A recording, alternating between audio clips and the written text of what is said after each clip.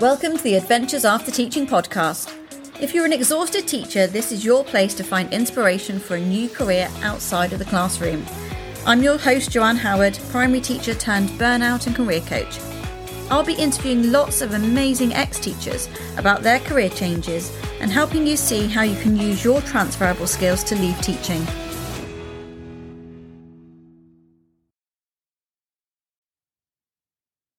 Welcome, everybody. We are joined today by Craig. Thank you, Craig, so much for coming to talk to us. It's my pleasure. I'm glad to be here. Awesome. And we're really looking forward to hearing about your new adventure as an account manager. And I was just saying to Craig before hitting record that this is a job that teachers are so well suited to, but I think very few know much about it. So I'm really excited to have you on today. And I know that people are going to gobble up this episode as well. So where were you before, Craig? Going back in time, where'd you start out? Well, I was a primary school teacher in year two. I started a new job in September, actually. And I sort of, in hindsight, I think maybe I should have quit a bit earlier. I left my old school and it just wasn't working out for me. But I just found it really hard to let go of teaching. And then sort of, I think it was January time, and I just sort of went into my head teacher's office and said, look, I don't want to be a teacher anymore. I was just tired all the time, really, really exhausted all the time. And it was getting to the point where I love the kids, everybody does, but I was thinking, I'm just not able to do this job as well as it needs to be done, and it's not fair on them. And so I'm not happy. The kids, aren't getting the most out of me. The school's not getting the most out of me. It's just not right for me anymore. And so that was that. And she was quite supportive of me. She was happy for me to sort of, I left in March, during term time. We a period of just moving on, and she was quite happy for me to just go whilst I wasn't happy, and she didn't want an unhappy member of staff. So it takes such strength to make that appointment. I remember making that meeting with the head and just having to psych myself up so much to be so assertive as well around is there anything we can do, etc. Because 9 times out of 10 they don't want to lose you, and there is that fear, isn't it, that they haven't supported you enough, I think. Yeah, I mean, I actually just sort of it just clicked, and I literally just walked into her office and said, this, I didn't think about it. I didn't even speak to my wife about it beforehand as well. So I just, I had that conversation afterwards. But she was really nice about it.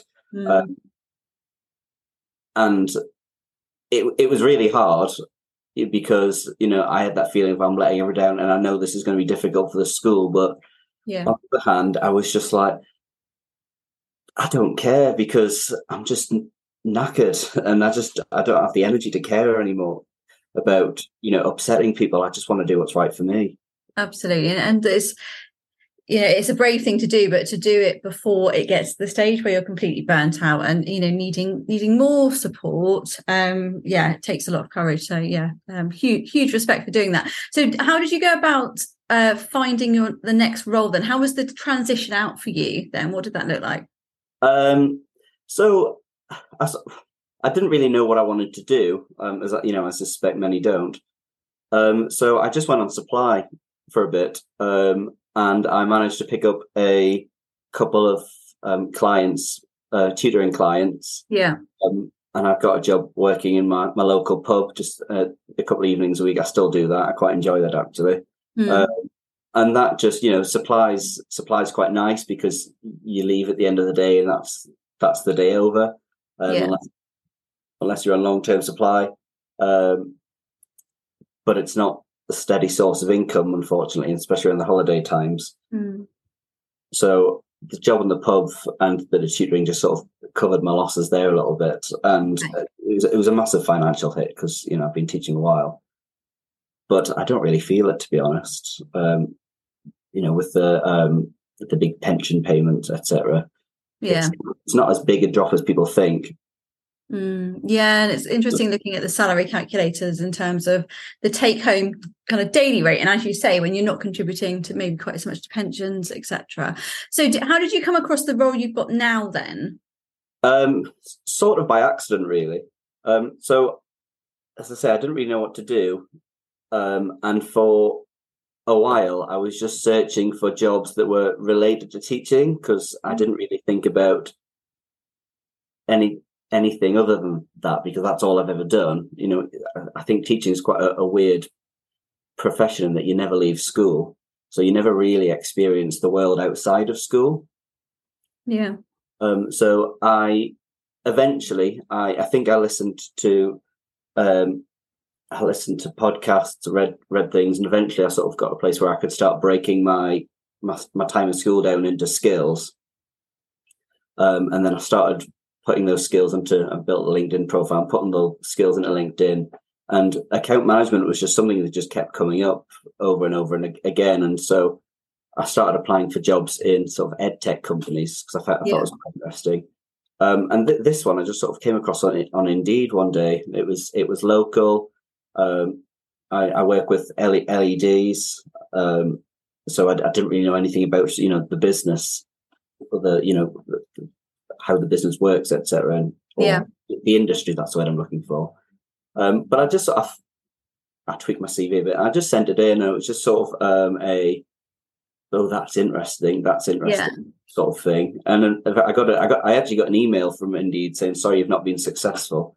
And then a few hours later, I got a phone call from Tracy, who's now my manager, and said, oh, sorry about that. There was a bit of a problem. And she just sounded really nice, really. And it was, so I looked into it a bit more and happy to accept the interview. And a few weeks later, there I was. Yeah. Amazing. So what does the day-to-day look like then, Chris? Can you tell us a bit more about what the company does, and then like what your position is in the organisation? So basically, the company started off years ago when Bill, the managing director, he was an estates manager for in big residential buildings where there are flats. There are communal areas, and the residents or the landlords put in a sort of an amount of money to maintain those areas. Yeah.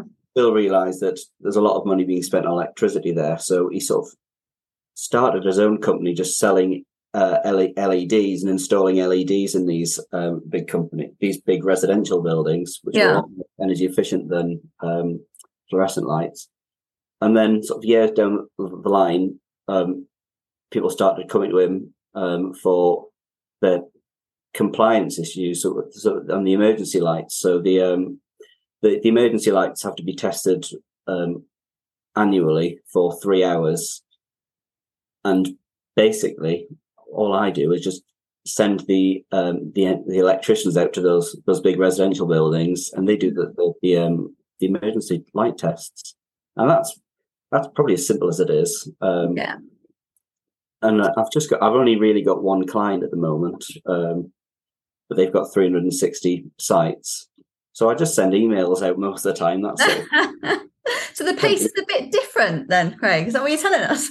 Yeah, it's very, very different. I mean, I'm always busy. And one of the things I found hardest about teaching was the admin. I could never focus on doing the admin. I found it so hard to just sit and do anything that wasn't just stood up teaching in front of the classroom. Even things like planning and marking, my mind was just always somewhere else. But because when things have slowed down a lot more and there's sort of less pressure to get things done, I can just sit at a computer and work all day, and things get done when they get done. And obviously, we want them to be done as quick as possible, but we're very understanding that actually other things crop up.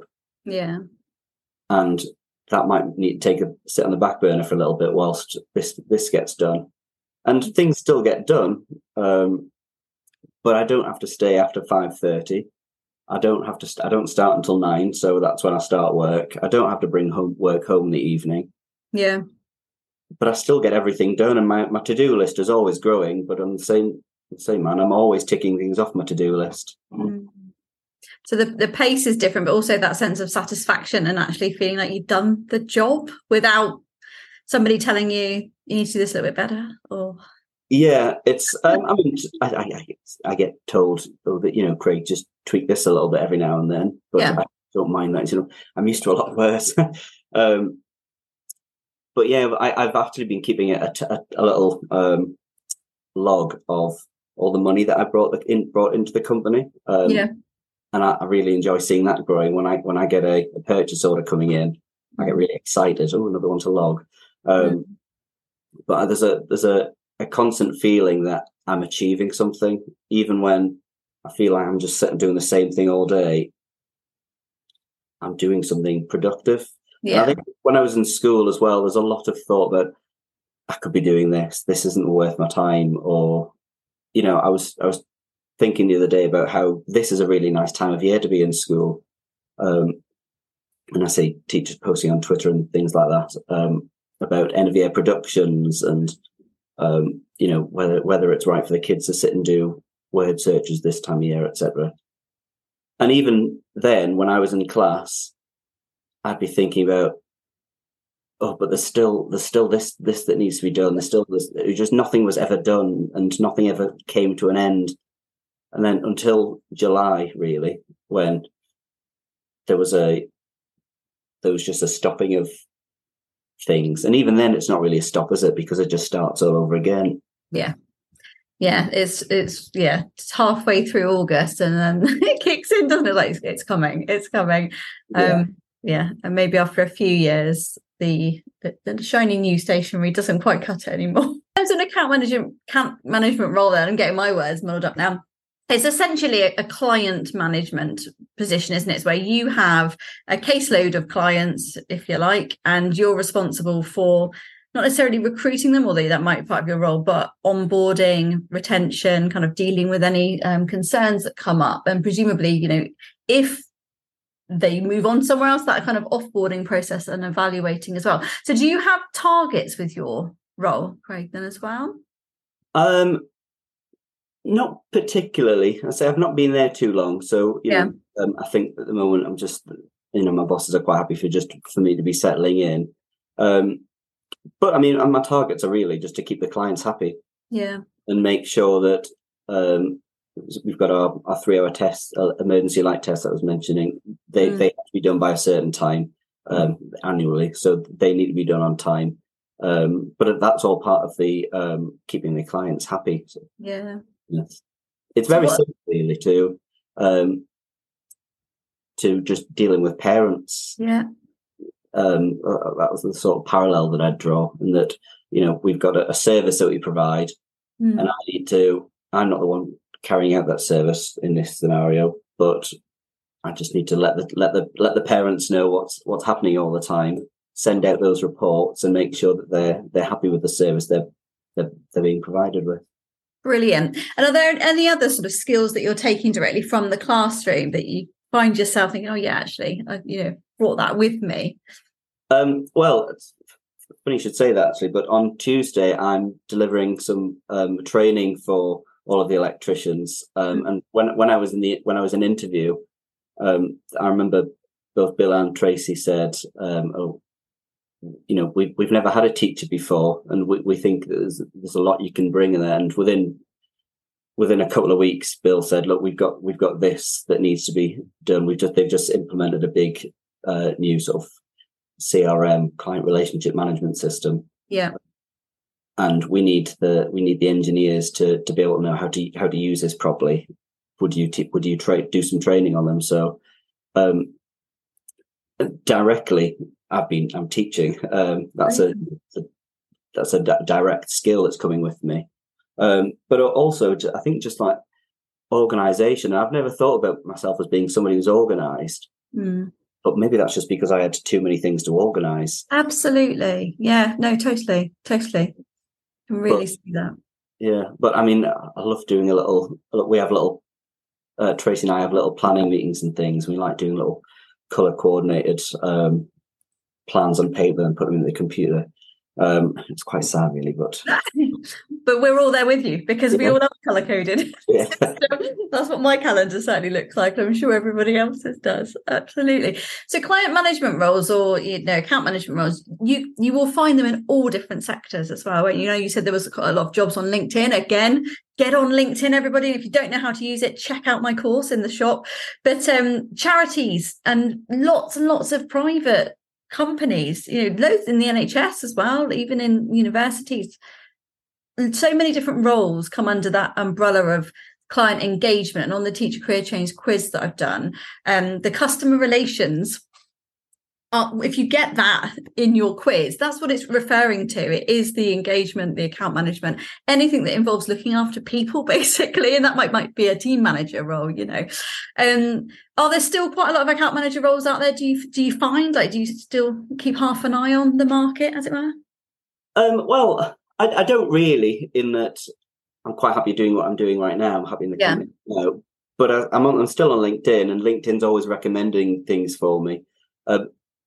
And I think every company has got account managers. And the thing about working in a business rather than a school, I know schools, you could argue it's business, but schools don't grow. Yeah. If anything, they get smaller with budget cuts and things at the moment. So there are always opportunities growing because, businesses want to get more clients. That's how they make their money. Yeah. So where they're getting more clients, they're going to need more account managers and people to look after those clients. So I think that was something that attracted me to the role as well. Yeah. There's opportunity for things. Absolutely. To have the CRM training, etc., on your CV is really, really good. I mean, firstly, that commercial awareness for everybody kind of listening, if you're going into a private company, to think about how you can evidence experience of commercial awareness, even if it is in terms of recruitment, onboarding, retention. Like you said, it's that scaling, or what do we want, that value added, or the return on investment. How can we translate that into the classroom? What does that look like for us if we were, I suppose we're not school business managers by any sense, but we all do play small parts in that. Absolutely. Yeah. Well, I said this in my interview as well. Actually, they were asking about my experience with sort of CRMs, and it's like Arbor or Sims. Yeah, that's a school CRM. So again, there was something that I thought, well, actually, it's new to me, but it's not really new to me because it's just one big computer program that stores all the information that you need, really. Absolutely. And if you're using something like that for safeguarding as well, then you also have those triggers. You have that policy to follow. So it's not just entering somebody's details, is it? It's actually triggering a chain of events as well. So it's purposeful, I suppose is what I'm saying. But yeah, absolutely, for safeguarding, for data tracking, you will have experience actually of using client management systems. Absolutely. So what are you looking forward to about the future then, Craig? Or what are you enjoying most, I suppose? A bit of an easier question about the role. Well, what am I enjoying most? As I mentioned earlier, actually, I like just having a constant sense of achievement. I always feel I can getting things done. I feel valued. Yeah. The fact that I've been there, not even 2 months now, and I'm doing some training on something in the company training, it's done wonders for my confidence, because I don't really know what, when they asked me what to do it, I said, well, I don't really know much about it. So they were like, all right, it's all right, you'll learn, because they valued that I had that skill set, and that was a value to the company, and that somebody just putting that confidence in you, it does so much for your self-esteem as well. It's just, right, well, they think I can do that. I wonder what else they can think I can do. So, I like to put myself forward for things. And I'm very aware as well, as I mentioned earlier, that, they want the business to grow. And if they want the business to grow, they're going to have to employ new members of staff, and people are going to have to get promoted. Yeah. And, that could be me. And I've never had that feeling before, because you go into teaching, there's teacher, in primary schools anyway, there's teacher, there's the phase leader, you might get like an assistant or deputy head, then head. And it's just a really small funnel, because, as I say, it never grows, whereas actually it's the other way. It's more like an upside down funnel. One of a better analogy. We can all picture it. We know, we're with you. We understand what you're saying.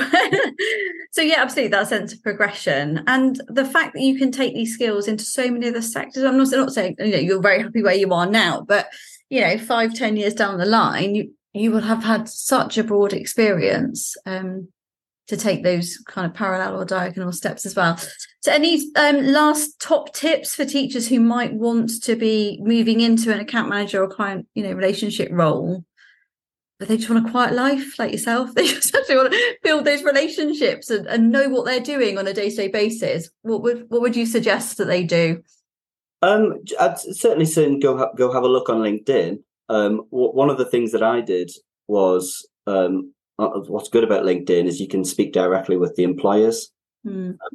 So I'd message the whoever's posted the things and can you send me a little bit more information about this role? And generally speaking, people are quite happy to talk to you because companies tend to have people who are specifically employed for recruitment. Yeah. Whereas, in school, it's the head teacher, and actually probably the last thing they've got time to is to speak to somebody they're probably not going to employ. Yeah. But these people make a career out of employing people, so they're always happy to speak to you. And when you are sort of applying for things, just make sure that you're breaking down your skill. You're looking at your job and thinking about the skills you have, not your job title. I think that's probably the hardest thing I found, was moving away from that I'm a teacher to these are the skills I have. And I think when I was writing the first drafts of my CV, I'd write things like, as a teacher, blah, blah, blah, blah, blah. And then sort of, it was actually my wife who just said, but you don't want to be a teacher, so why are you telling them that that's what you do as a teacher? And she was very right. So they've been my top tips for sort of applying for the jobs in a completely different industry, because they're not really, I don't think employers are too interested in what your job title was. They're interested in what you can bring to the business.